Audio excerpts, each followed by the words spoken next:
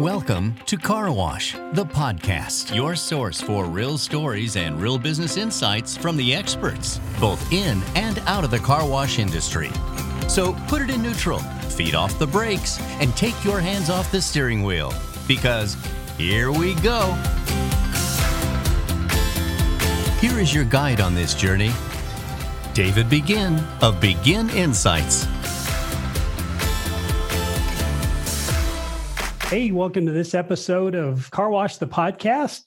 Hope everybody out there is doing well. I got a special guest today, Sarah Ross. She's the CEO of BrainAmped. Sarah, thanks for joining me today. I appreciate it.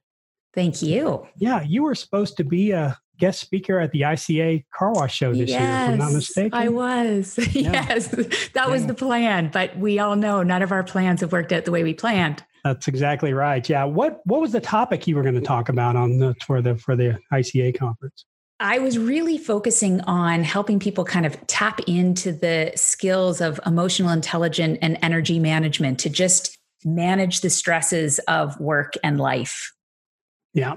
And then this happened, and then 2020 happened, and everything's changed to that. Everything. That was a great topic. So what is your professional life? I know you've been super busy the last 3 or 4 months. What's your professional life been like? It has been, so I started a company. I spent over a decade working in a research and training firm where we really did focus on emotional intelligence. And it was so powerful. I loved it. But I also knew there was kind of something missing. And the thing missing was really around, I worked with so many great leaders who knew what to do, but sometimes felt too tired to do the right things. Mm-hmm. Does that resonate with you at all? Oh, man. It's that piece where it's like, it's that you look back and you're like, I should have done that differently. And so I knew that I wanted to expand that a little bit. So I opened up a research and coaching firm called BrainAmped. And so we're about 2 years old, and we've had the opportunity to do fantastic work, great momentum, having fun doing what I'm doing. And then the pandemic hit. So I keep smiling. You and I were connecting just before this, and I said, if a plane flies over me, I longingly look up at it. And I promise I will be on it again soon. But I've always worked from home. I've just never, ever worked only from home. Mm-hmm. So I've always been with clients and traveling. So that part is so different. And I really feel myself missing it. But at the same time, the researcher in me and the writer in me, because I've been doing an awful lot of that, it's given me a chance to just really dig in and focus. And I study people. That's what I study. I study mm-hmm. the science of people. And so it's been so fascinating, and even kind of going through the same research questions, but looking at it now as people are, now our world is starting to open up again, but as people were quarantining and socially distancing from one another and not able to work in the environments they were living with the people that, they love, but aren't used to having as a part of their workday. So that getting a chance to really be focused without it being disrupted by jumping on a plane. I've got to admit there's an element to that I have enjoyed. I've got a little bit of a routine going, but I'm whenever it wants to be disrupted with some travel, I'm ready to go again. Yeah, no doubt. It's interesting because it's like you can't, it's like when you can choose to do it or not do it, you're okay with that. But when you're told you can't do it, that's when you really want to do it. It's interesting because you just hit on the choice, and a sense of control is just so incredibly important for people. It's one of the biggest, people don't realize it. It's actually one of the biggest contributors to stress. Stress is healthy and manageable, even when it's a lot, when it feels chosen. Yeah. When it doesn't feel chosen, when it doesn't feel like we have the same control, it's very hard. And some of us, I'm looking and pointing at myself as I say mm-hmm. this, I don't do well being told what to do. That's why I'm my own boss, because I'm not the best employee. So this whole thing of not being able to just, choose to do what I would like, that definitely has challenged me and made me kind of look at my own emotional intelligence, managing that piece of it, which usually I'm kind of focused on managing the stress and maintaining health and really, staying engaged in the research where this is just like, okay, so now this choice has been taken away from you. How are you managing that and finding choice and control in other areas? Yeah, no doubt. No doubt. And you think about people who have a lot of choices taken away from them for whatever reason. And, you see people thriving in those environments and you see people that don't thrive in those environments. And obviously a lot of it is the mindset that people go through when they realize what they do have control over, and even if you're locked up in a cell, the people that do well are the ones that say, I do have control over how I think. I do have control, how I feel. And, they're always finding something that they can control. Totally. And if I can add to that, and it may actually seem counterintuitive, but we also know that those who manage stress and disruption and uncertainty are not people that are also always positive. Like they're also people who they focus on what they can control. They focus on their responses, but the research shows they're also people who give themselves space to feel the hard emotions. Now, the difference is they don't stay stuck in them. But I think sometimes, and I've really seen this from a coaching perspective and doing so many kind of virtual, I jump onto, virtual team meetings that I get invited into now and all kinds of things I never, ever did before. But what's really interesting is that there's some people who are struggling because they'd actually feel guilty for having a bad day. Like something was wrong with them, for not being as productive as they needed to be. And it was like smushed down all these hard emotions. And we know that giving space to emotions is a really important piece, because when we don't, they build in pressure and they end up coming out somewhere. It's just usually not where we anticipate, and often they're with the people that deserve the best of us, but they're not, they're getting the smushed down emotion us, which is not fair and not helpful. And then it's one of those, I should have done that differently moments. Exactly. Yeah. We tend to take it out on the people we love the most. And that's true. That's absolutely the worst person. I call it kicking the dog, come home. Yeah. Kick the poor dog. It's obviously not the dog's fault, but exactly. So for me, especially in this current environment, with the pandemic, and we're dealing here in the U.S., you're from Canada, just let everybody know. But we're dealing my accent probably has given it away at some point. I say organization, very Canadian, apparently.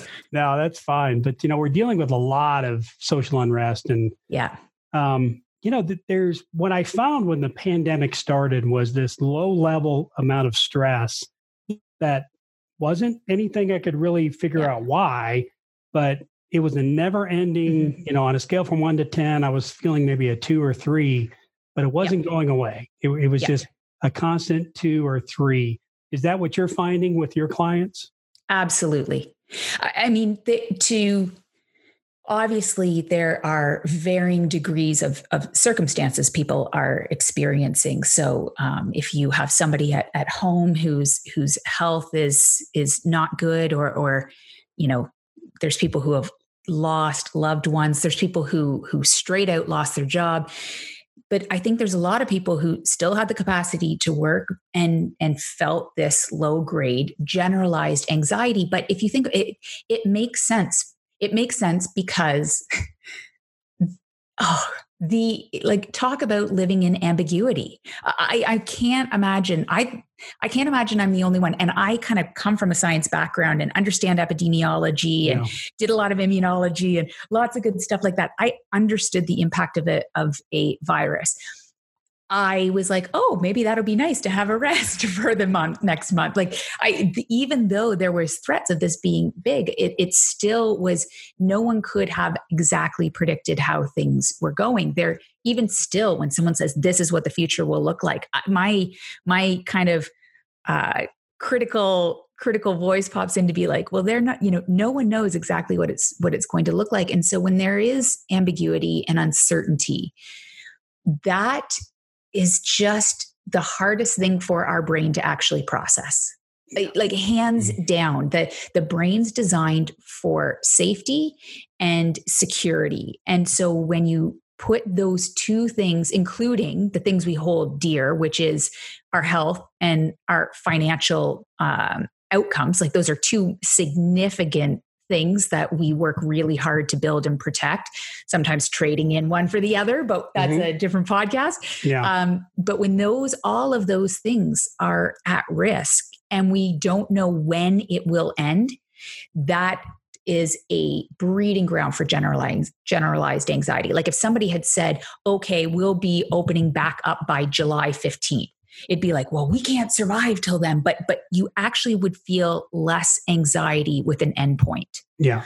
Take that away. And that's why so many people, when they are waiting for, and maybe they've had a health scare, so many people are like, even if it's bad news, I just want to know. That's our brain. We just want to know. So it's such a common experience for people. Yeah. I was listening to another podcast. There's this health fitness device called Whoop. And they had a Stanford professor on who kind of deals in these areas. And I can't remember what he said. He said there's three things that the brain looks for. Two of them are how bad will it be and how long will it last? Yeah. And we can deal with it if we know how bad it's going to be and how long it's going to last. But if we don't know those things, that's where the stress really comes into play. Absolutely. And I'll add a third one, and this may have been what the person was talking about or not, but will we be like, do we have the skills, the ability to actually manage that new environment as well? Like, how are we going to look through that? How are we going to belong in that new normal? Those questions, I always say, kind of similarly to what you would have heard, there's kind of three main buckets we process the future and things through. We look at how will I look in this situation, like fear of judgment, fear of failure. It's that whole kind of, there's status and control and power, respect. How will I look? How will I fit? So, do I belong? Will I be accepted? Am I still part of this team? Do I have a place in things? And how will I fare? Like, will I be okay through this? Like our brain is always filtering for those questions. And when those questions are unknown, generalized anxiety kicks in, and then we have a temptation to default to our negative bias. So whatever potential negative answer there is, we have a very natural inclination to want to go worst case scenario on it as well. Yeah. No doubt. Yeah. So I think that's where a lot of that low level stress. And is there anything we've gone through, at least, I don't know, in the last 30, 50 years, that's anything like this? I think this is what I've been challenging people to think about. So, if we think about North America, have we been through a pandemic? Nope. But I have challenged people, organizations and individuals that I'm coaching and in the work that I do, and this is what the research says also, we don't have to say we've been through an exact same situation, but we've been through situations where there has been uncertainty. We've been through situations where there has been trauma, turmoil, difficulty. And so what's interesting is, and we're still here. So there's, whether we handled exactly that situation the way we wanted to, and even if it wasn't ideal, but we learned something from it, what's fascinating, every single person has experienced difficulty and challenge. So when we tap into that, then we can say, okay, so what are the strengths? What are the learnings? What are the experiences that I can build on now? But like some of the stories I've heard from people when I work with them, natural disasters, loss of people in their families, health concerns, recessions, companies, entire industries being disrupted, and then entire companies seeming to be swallowed up in a matter of months. Like those are all hugely disruptive, uncertain, unpredictable things that happen. And we don't give ourselves enough credit, how strong we are, how resilient we are. Like I had a conversation with someone and I had said, like, it might be the end of June before we can do anything. And that was back in March. And that was just I was just thinking that was so far-fetched. And the person had said, like, I will not be able to get through this till June. I just spoke to them and they're like, wow. And it's like, look, you can do more than you think. Our brain's incredibly terrible at being able to accurately predict what we will feel in the future. Yeah. That's the challenge. But so your question was, have we been through something specific? I think everyone has been through something challenging that we can draw lessons from to serve us now and help us get through this in the best way possible. And if it's not ours, maybe those are lessons we share with others or we learn from others. If we have been one of those lucky ones who has had, a challenge-free life. I haven't met one of those people yet, but I believe perhaps there might be one in the world. Yeah. And that's such a great point, Sarah, is that we think, well, we can't get through this. But if we go back to our past and think about situations where we might have felt the same way, it's not the same situation, but where did we deal with the challenge before and how do we overcome it? I think that's a great way to kind of think about it because there is no roadmap for this. And that's what, and everybody's kind of freaking out a little bit about it. And, but yeah, I think that's such a great thing, hey, we're stronger than we think. And I think that's a great message that we need over and over again. I remind, I think half the time, I think 90% of the work I do is for myself. And then it just turns out that, that people are pretty similar in the sense of part of that is me remembering that for myself as well. If I can share a quick story that I was on a different podcast and the story kind of came up in there to illustrate exactly that point. In 2016, my mother had breast cancer, and unfortunately, she had beat it once. It came back, and it came back metastasized through her entire body, and she was very, very ill quickly, and they didn't know how long we would have. And what's really interesting, I'm a researcher, and so my default in challenge is to try to go and do the research. Like if anything in my life happens, if you looked at my list of books on my Kindle, you'd be like, you could tell my life story, because when something's happening or happening to someone else, I'm like, let me go read about it and see what I can learn.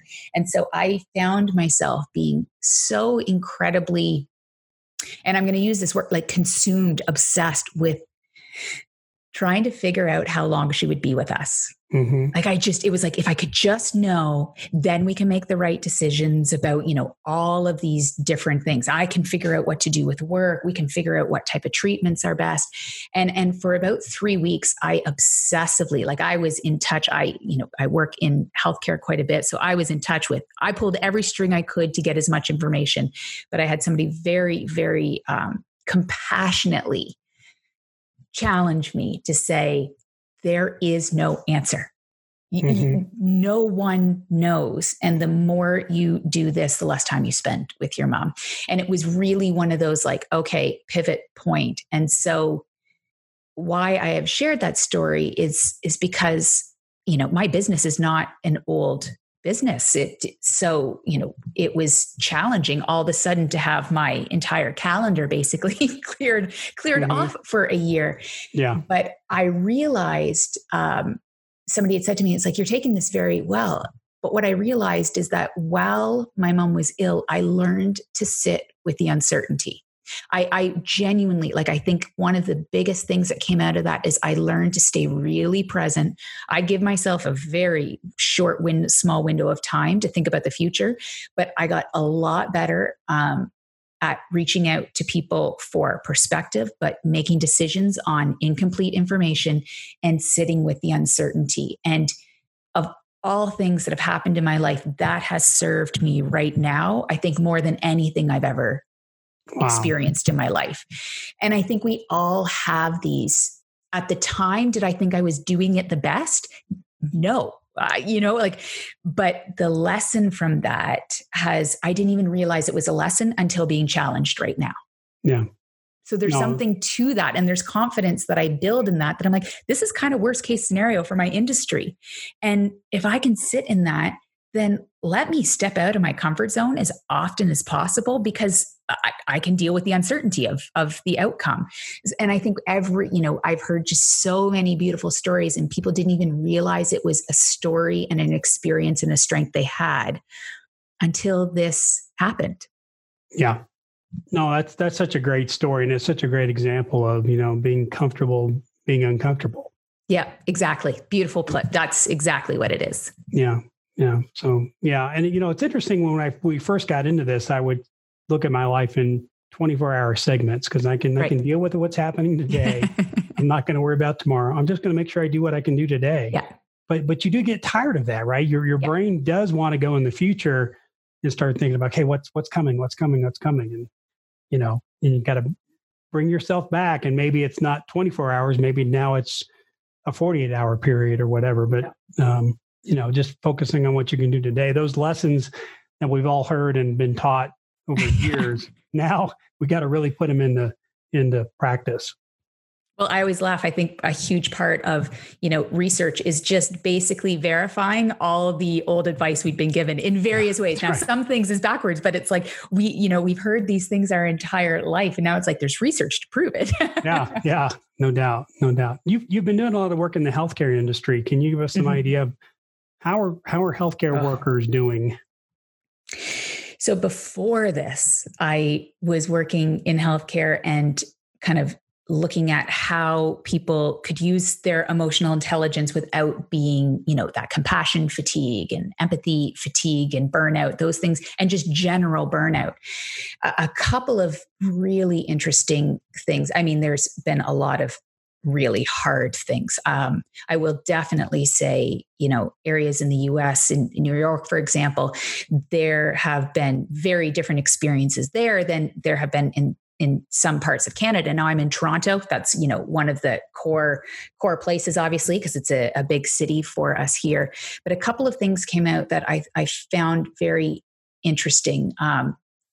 In situations where people didn't have control, like if there were not enough staff, beds, pieces of equipment to help people, not being able to help people is just extremely challenging in healthcare. I mean, people are there to help people. So any situation where people have been forced to make a decision that feels like it goes against what they are in a career, in a calling to do, I think is very challenging.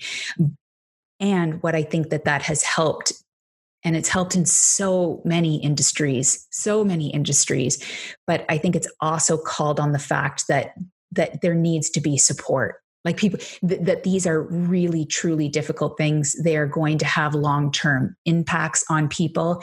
And if we want these frontline people who have been working for us to help keep us safe, if we want those people to be able to keep doing this, then we have to make sure that we figure out ways to take care of themselves, even if they aren't ready to say they need to be taken care of. Because sometimes, those providing care aren't always the best at doing it. What I found interesting with a number of clients that I work with is there was also this feeling of like a reaffirmation, like a regrounding in why they went into medicine. Mm-hmm. It's like, I'm here to help people. And because of this kind of crisis mode, it also meant that so many of the politics and so much of the administrative things that absorbs a massive amount of time for people was reallocated out so that healthcare workers could provide healthcare. And for some people, it like reignited a sense of purpose for people. And I think that is just a hugely profound piece to recognize. I mean, it's not just healthcare. So many industries, we all probably have, every job's got elements we don't love, but sometimes we get, in order to keep growing in our careers, we end up losing sight and spending less time doing the things that we love and a lot more times doing the other stuff. And so I think it was interesting just for that piece to come to the surface. And then I think the last piece is just to also recognize that, and this isn't just in healthcare, not only are we stronger than we thought we were, when there's no choice, we are incredibly adaptable. Mm-hmm. And it's amazing to see. And a lot of healthcare felt so supported by communities. And that I think was just, anytime people who are sacrificing their safety and genuinely, putting some of their families at risk or not being able to be with their families in order to do the work that they were doing, to feel seen and appreciated for that is really powerful. And, that's what healthcare is there for. But sometimes I think we all forget that at the heart of that is caring for human beings, and we get lost in a lot of things. So I think being acknowledged for that was really powerful. Interesting. Good. Yeah. Mm-hmm. And with the people that have a purpose in what they're doing, do you think they'll come out better? Absolutely. But I for sure. But there is also just that piece of this intent when you are working in intense situations. The difference between healthy stress and unhealthy stress, people just kind of think it's like good stress or bad stress, control or not. But you can work a lot of hours if you also, when you aren't working, you can disengage from work and you actually implement like adequate, dedicated recovery practices. Mm-hmm.